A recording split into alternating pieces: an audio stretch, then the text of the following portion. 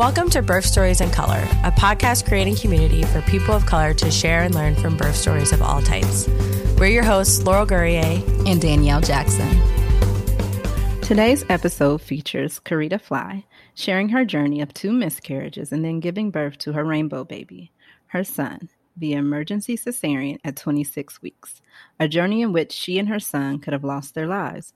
But she is grateful to be able to share her miraculous story. Hello, Karita. Welcome to the show. Hello. Thank you so much for having me. Yes. Welcome. All right. Can you start off by telling us a little bit about yourself and your family? Yes, absolutely. So my family consists of myself, my husband, John, and Isaac, who will be 4 in November. We also have, I know in the introduction, we talked about the 2 miscarriages, but I unfortunately had a third in April. So we now have 3 angel babies that I always like to include in our family dynamics. And that's about it. I was trying to decide if I wanted to ask you how you were feeling, right? I don't know if you've shared that with anyone else, that you've had another loss as we go into this. And yes, no, that's totally fine. I am in a much better place now, and I actually made the decision to talk about it on the podcast today. It will be the first time that I'm actually sharing. You know, people know that I had the miscarriage, but I have not shared any details, anything like that. But I am in a place definitely now where I can do that. So it's okay for me to talk about it here. Just checking in. Yes, thank you. You're welcome. Can you tell us a little bit about your pregnancy? Yes. So my pregnancy with Isaac was definitely high risk because of the previous losses. And the first 2 miscarriages that I had, they did not really have a reason for them.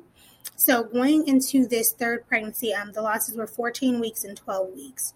So going into this third pregnancy, it was kind of like, we're going to watch you as closely as we can to try to prevent this again. Maybe we'll catch something earlier than we did with the first 2. But because nobody really knew what happened, we were just kind of going with the flow. So it was a very exciting and terrifying time all at once. We were grateful that, we were pregnant again, but because of our history, it's like you don't want to get too attached, too excited, anything like that.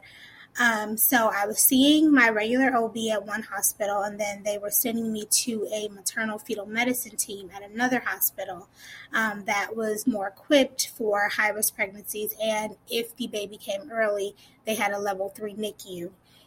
So I was going back and forth, and everything was pretty normal besides the fact that I was so sick. The pregnancy was going well. The baby was growing and everything. Not to stretch that part out too long, but at 26 weeks, he was born. But 21 weeks, I had an emergency cerclage placed because my cervix had shortened to about 1 centimeter.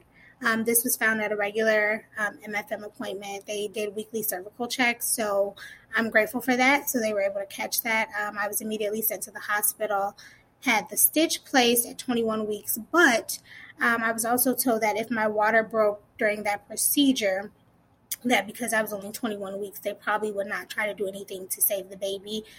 So that was pretty terrifying for me, but I'm grateful that that worked. So it was a very scary time, but exciting time. And I did have really good teams from 2 different hospitals that worked to keep that pregnancy going as long as they could. You bring up an important point when you talk about kind of what they call the point of viability, right? Mm-hmm. A medical term. Yep. That, for a lot of people, the moment they conceive is where they feel, of course, that their family and their child is viable. But in the yes. medical community, it can range between about 20 to 24 weeks where they won't even send you up to the maternity ward until you've reached past those points where things are happening. And so that's something for our listeners to think about and to know, just to know and be aware of, because as a parent and the pregnant person there, thinking that everyone is all hands on deck to save your baby, and that's not necessarily the case. They're on deck to save you. Yep. Yeah.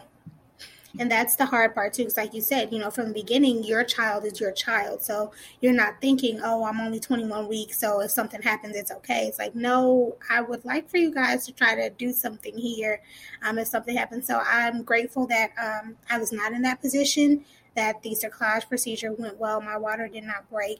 But yeah, that is definitely something for expecting moms to think about.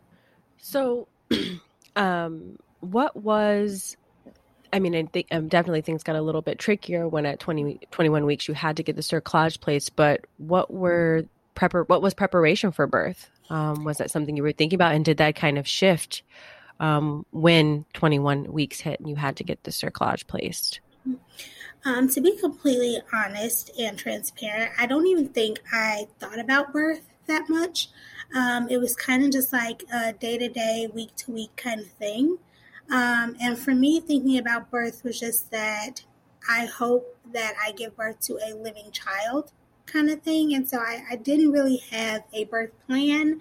I didn't even know which hospital I would be delivering at, because they were just sending me back and forth. If I deliver before this time, it has to be here. If it's after, it'll be there, different things like that. So there wasn't much stability. And, I guess preparation for that experience of birth. But for me, my biggest thing was just that I want to give birth kind of thing.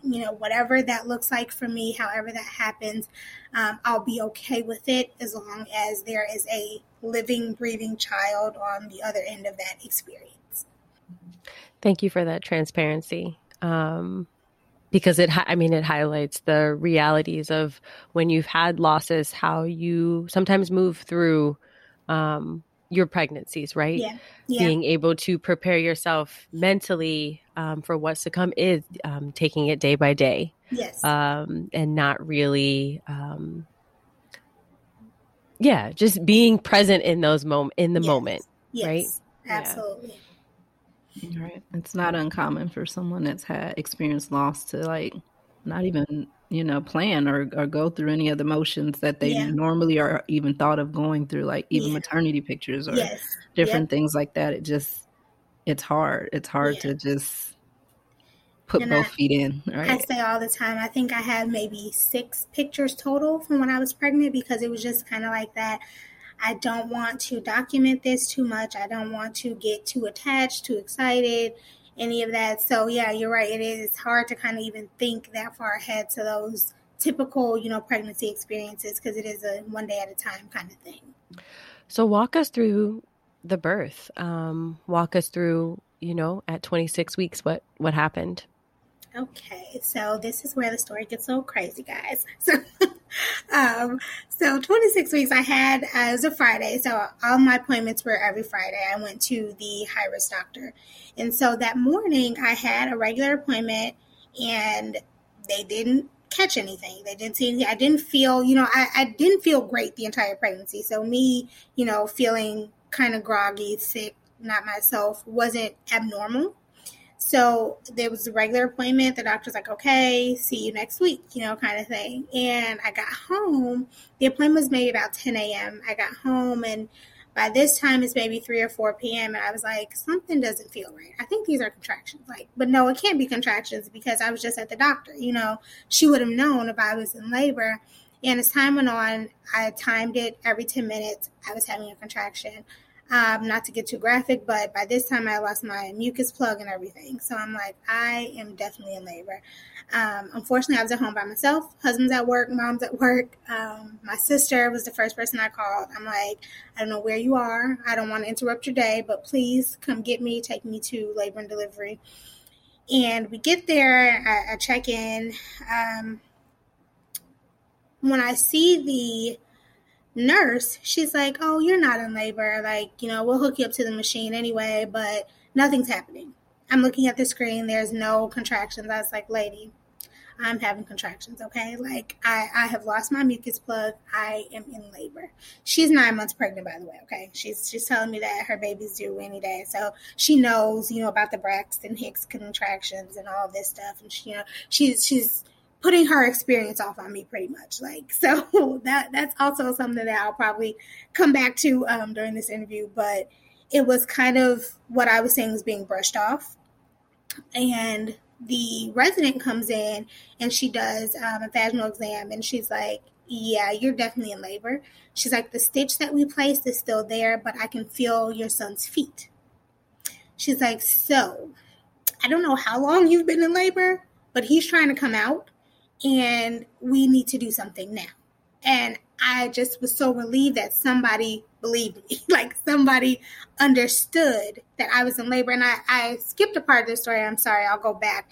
During that same week, I had gone to the ER 3 times because I wanted someone to look at me, because I knew that it was like I didn't feel good, but I also felt a lot of pressure in that vaginal area. And I was like, I don't think this is good. Each time, nurse said the same thing. You're fine. You're pregnant. You're going to be uncomfortable. We'll see you another time. But that Friday, I was like, this is different. Like, I'm contracting. I don't feel well. So for somebody to finally say, you haven't been going crazy all week was a relief for me, but it also kind of angered me, because it was like, could you guys have prevented this, premature birth had somebody listened to me? And I will say that being a young Black woman going back and forth to these appointments, I definitely feel like had an impact on that, because I never saw a nurse of color. And that I do believe affected how that kind of went. But back to the actual day of labor and delivery, they saw that the baby's feet were coming out, and they're like, you have to have a C-section now. Neonatology will come down and talk to you. Anesthesia will talk to you. But all this is happening while you're telling me that my baby, who weighs less than 2 pounds, has to be born right now. And we get back to the operating room. Everything happened so fast. My C-section did not go very well. I had some hemorrhaging. I needed blood transfusions. They were trying to place a PICC line during the C-section, which they blew a vein doing that. And so it was traumatic, would be probably an understatement. So this is all happening while all I'm trying to think is, please let my baby come out, alive. Because we've been through a lot in this pregnancy, and I don't know what's happening with my less than 2 pound baby in here. And so they told me that he probably would not come out crying or anything because his lungs were so fragile. But when they eventually did get him out, he screamed. And that was such a relief for me, because it was like, I didn't get to see him or anything. They had to take him right to the NICU. But hearing that sound was just like, okay, Mom, I'm okay. Like, I came out, I'm here, I'm living, I'm breathing, I'm okay.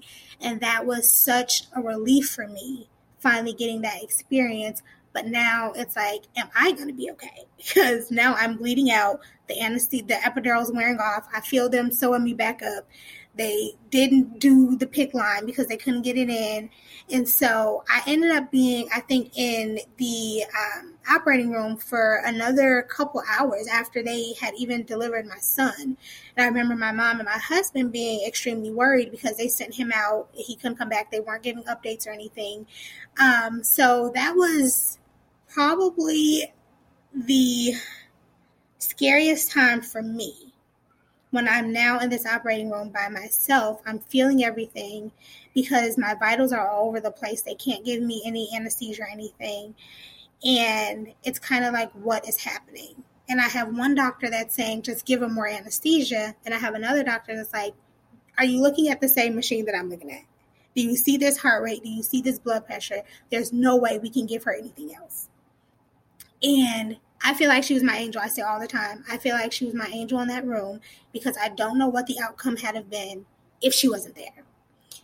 Because everything was based on what one male doctor was saying, and this one Black woman who was there, who's also an OB, was advocating for me when I couldn't advocate for myself. And I feel like that was huge for me, because, like I said, I don't know what the outcome of my birth experience would have been had she not been in that room.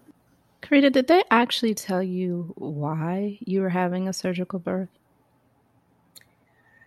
No. It was just that brief, kind of just that, like, your son's feet are sticking out. We got to have this C-section now. Take her out of this room. And it literally was probably 15 minutes total from the time that they said that to the time I was in the operating room. I don't know if was the baby ever showing signs of distress other than, yes, of course, there's, a reason why this baby wants to exit at this point. But also that babies can be born vaginally. Yeah. And, it's especially funny when they're that little. When you bring that up, is that I honestly can say I did not know that. I always felt that, like, when babies are born that early, it has to be via cesarean.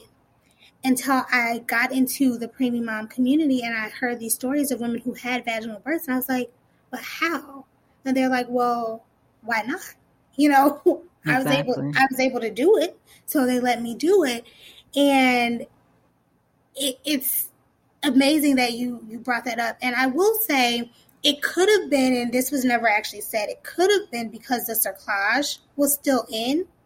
And so technically that's a surgical procedure to get it out. So they may have just done it all at once, but I don't know if they could have just removed the cerclage and let the baby come out. Right. So I don't know, but that's a very good question that I probably should bring up to my doctor next time I go back. So thank you for that. Because I always just thought that that's how it had to happen if a baby was born premature. And now I know the difference. Education is important. It is. Especially because sometimes a surgical birth can feel like an emergency, right? Because they're saying it's an emergency surgical birth. And it could be, because they didn't have enough time to figure out if baby's okay and if they can get this done at the same time. I'm not trying to make you question everything that happened and second guess yourself. I just want you to think about, and for, of course, people listening, like, yes, it's very much so that you can deliver a baby not only vaginally premature, but I mean, if someone's got the skills, they can also deliver a baby if they're breech. So. Yes. And all of this is so on point because, like I said, I didn't even begin to kind of explore any of that until I came across other women who, like you said, had delivered breech, who had delivered, prematurely vaginally. And so that was kind of eye-opening for me. So for the listeners, that is definitely something to familiarize yourself with if, you have had a premature birth before or anything like that, because I didn't know any of that. So walk us through the early parts of postpartum, and then we can talk about moving out of the early parts of postpartum, but having a birth that was a lot. And then for your son, definitely having to go to NICU. What were those first couple of weeks like? And then how did you get into a rhythm? Postpartum for me was kind of one of those things that I didn't even think about until my son was probably like a year old. It was just kind of like I was going through the motions. Everything that was happening, and it was what it was. I didn't really look at it as my postpartum journey and how I handled it until later. But for me, it was just kind of like taking it day by day. I didn't really focus on myself very much. I needed to recover from my C-section. I did understand that, but mainly it was like, I need to start pumping right now because my baby needs breast milk in the NICU. I have to figure out how to do that. I was actually in my last term of my Master of Legal Studies program. It was finals week, the week that I had him. So even in that, I had my sisters bring like my books and everything to the hospital. So I was like, I got to get my finals done. I have to do all this stuff. And it wasn't really about me at that point. Even though everything I had been through, I couldn't focus on that at the time. And the NICU journey, oh my gosh, that's a segment for another time. Because that takes a whole different toll on, I believe, your postpartum experience. And we had a very difficult NICU stay. It started off as uneventful, and then my son got RSV and pneumonia in the NICU, which led to staph infection, which led to life support, which is all these things in a 3-month time span. And so, like I said, I couldn't focus on me and how I was feeling because I needed to focus on, is my son going to live, kind of thing. And so when I talk to other moms about postpartum journeys and postpartum depression and things like that, it's kind of like, oh, I'm sure I experienced that. But did I process it as that at that time? Absolutely not. Because I didn't give myself a chance to.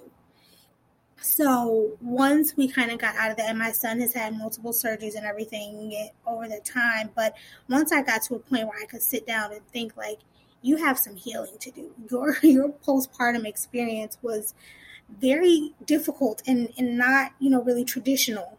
I would say, because of the NICU, because of all the illnesses and surgeries and everything. So it wasn't until we were probably, oh my gosh, my son was probably a year and a half old, that I really started to realize how much damage had been done to my emotional state, my mental state, and things like that during my postpartum journey. And how old is your son? He'll be 4 in November. And how are you now on this side of postpartum? Oh my gosh, I feel like a different person because I had to do the work to get here. I had to definitely realize that you're not okay. Like, you have convinced yourself for so long that you were okay. But when you walk into that same hospital where he is born and you get on the elevator and you smell that smell, you get nauseous.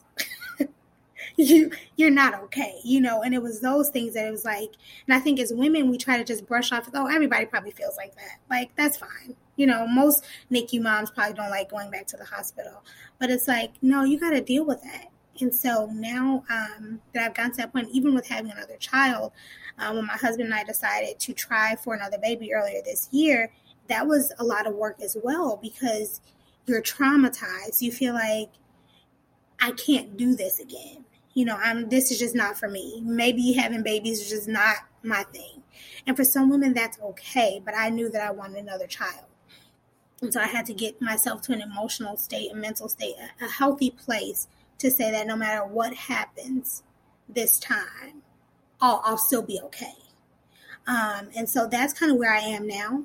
I am a much healthier place, and community has been really big for me in getting to that place too. Other moms who have dealt with postpartum depression, other moms who, like me, didn't even realize they had experienced that until much later.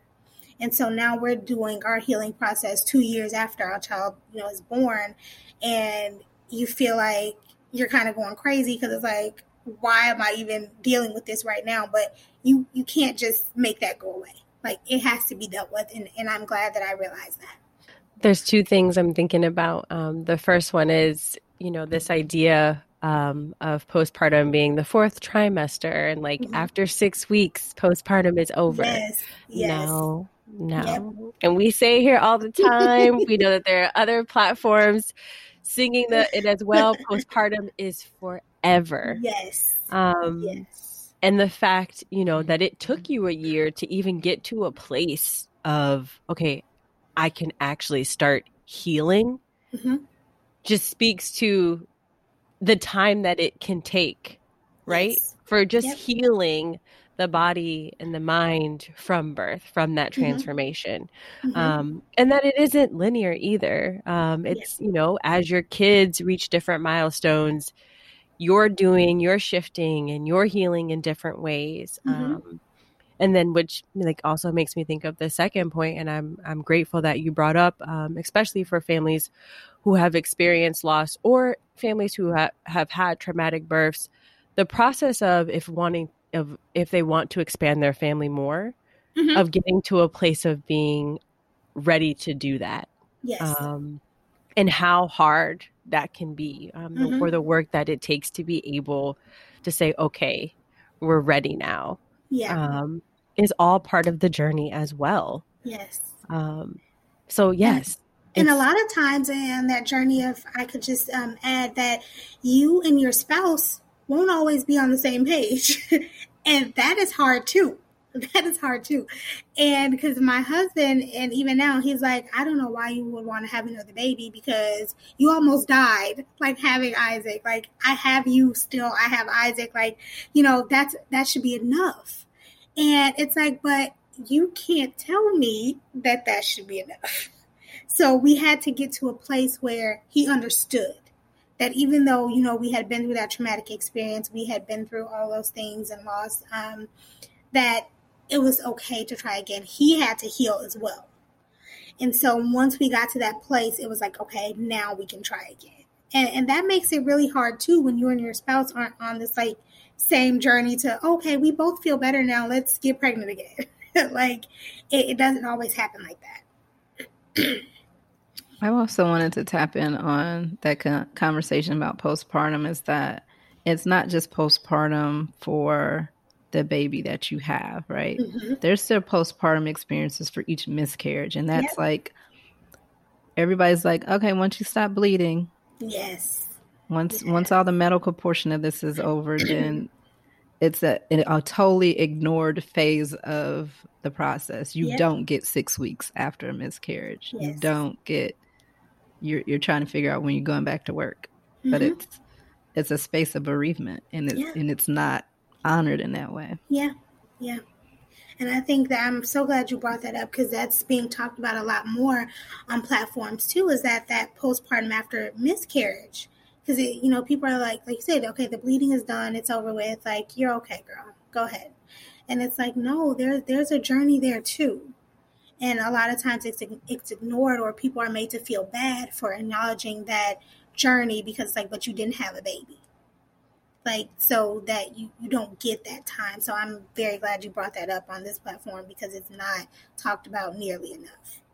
So all our policymakers, organizational leaders, anyone who needs to, who's in control of creating spaces. Let's talk about leave for miscarriages, for abortions, for anything that I think just reproductive health in general. Can we just talk about? Yeah. Because there's so many layers to that. Yes, like, we're not okay. For my menstrual cycle. Like, come on. Like, just just honoring what happens right through all of that in the space that it needs, and that again, it looks different for everybody based on their lived experiences, but that there needs to be space for it.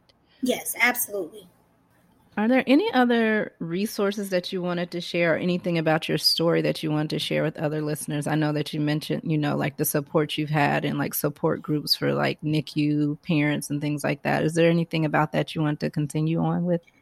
Yes, I actually, because of my experience, started a nonprofit myself, the Premium Promise Project. And that people always ask me, kind of where that name came from. In short, my son's name is Isaac, the promised son to Abraham and Sarah. And when I found out that I was having a boy, it was hard for me to accept at first, because I wanted a girl so bad, y'all. But that's a story for another time.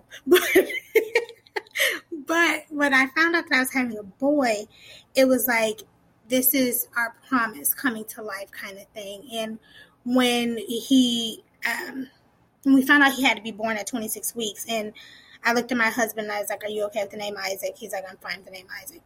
And we've always considered him our promise.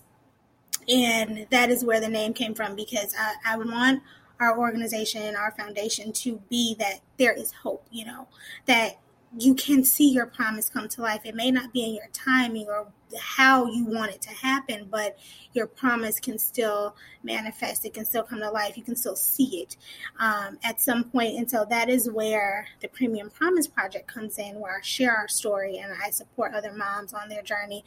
And while it mainly focuses on NICU, I have more experience than I would like with child loss. So I do cater to those women as well, because I know what that's like. And not all babies come home from the NICU.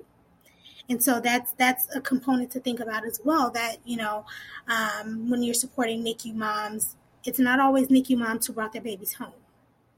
So that is where I decided to found the Premium Promise Project and partner with other organizations who also do the same, and also work with policymakers, like you mentioned, to talk about these things and the maternal health crisis and all those things. That is where my heart is right now. Not only in getting those policies changed, but also supporting those moms, because we don't get nearly as much support as we need. And so with that, I've written books to talk about that. And my organization partnered with other organizations who have done the same thing, because the larger ones, I don't want to say any names, but larger organizations tend to focus on, kind of what looks good in the public eye at that time. But it's the smaller organizations, the smaller foundations who see the people. And I think that has been so important to me, to partner with other women on my level who have lived it, who have walked through it, who see themselves in every woman who loses a baby, and every woman who has a preemie, and every woman who experiences infertility. And those kind of organizations, I feel like, are so important to get the work done.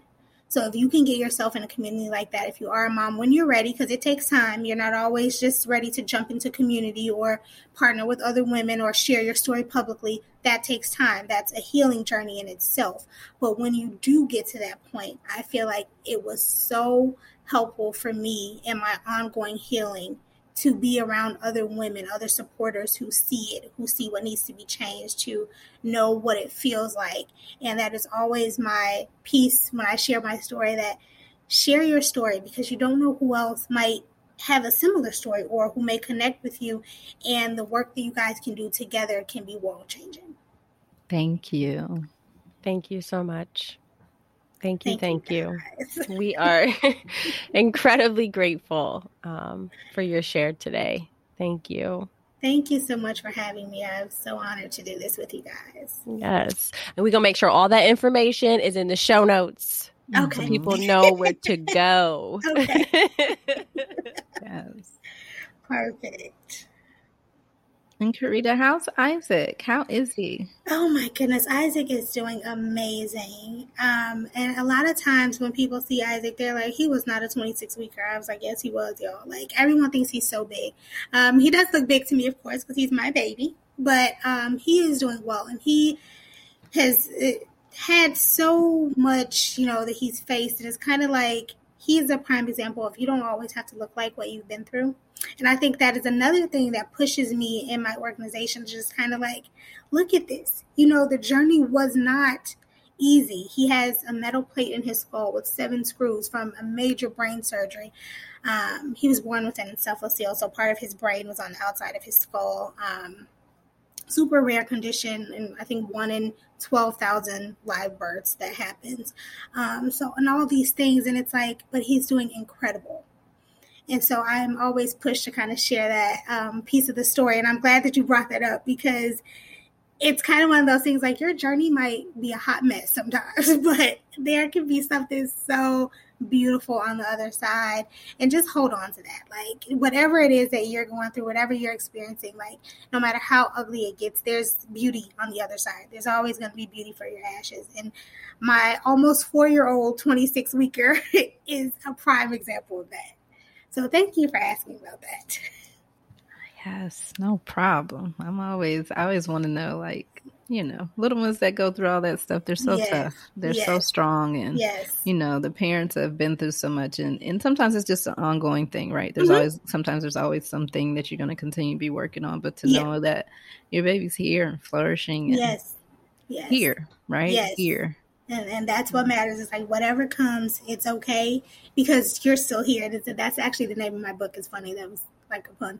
But the name of my book is actually You're Still Here. And I wasn't even about to go there. But it happened for a reason. So the name of my book is You're Still Here. And that is exactly why. Because it does not matter what happens. As long as you are living, breathing with breath in your body, you can still keep going. No matter how slow you have to move, how fast you want to move. Like I said, we do therapy. He wears leg braces. He wears glasses, all this stuff. But none of it holds it back, because he's like, you're still here. You're functioning. You're thriving.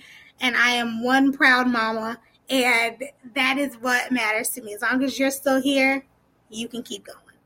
Look at the universe working, y'all. Yes. Come on. I realized I didn't even have to. I realized I never even said anything about the book. But it's like, okay, well, there you go. There you go. The universe was like, book, like please. Right. Don't leave out the book. Right. You got other I things guess they're to always give so to the shy community. with their projects. They're like, am I allowed to say right. Yes, I do. I really don't talk about it often, but it is. I have gotten some great feedback from it, from not even just moms, but people in general who have gone through difficult seasons in their life. So, yeah. Well, I am glad that you were able to share that. We need to start putting a notice, Danny, like share your gifts to the world. Yes. Sometimes you get a little nervous, right? You're shy. You don't want to do too much, but yes, you're right. This is the place to do it all. The world needs what you have. So yes, do the most share here. It. Yes. Do the most here. We're here for it. Do the most here. Yes. Okay. Yes. Oh, well, thank you so much again. We are, like I said, just incredibly thankful. Thanks for listening to Birth Stories in Color. To hear this show and other episodes, head to birthstoriesincolor.com.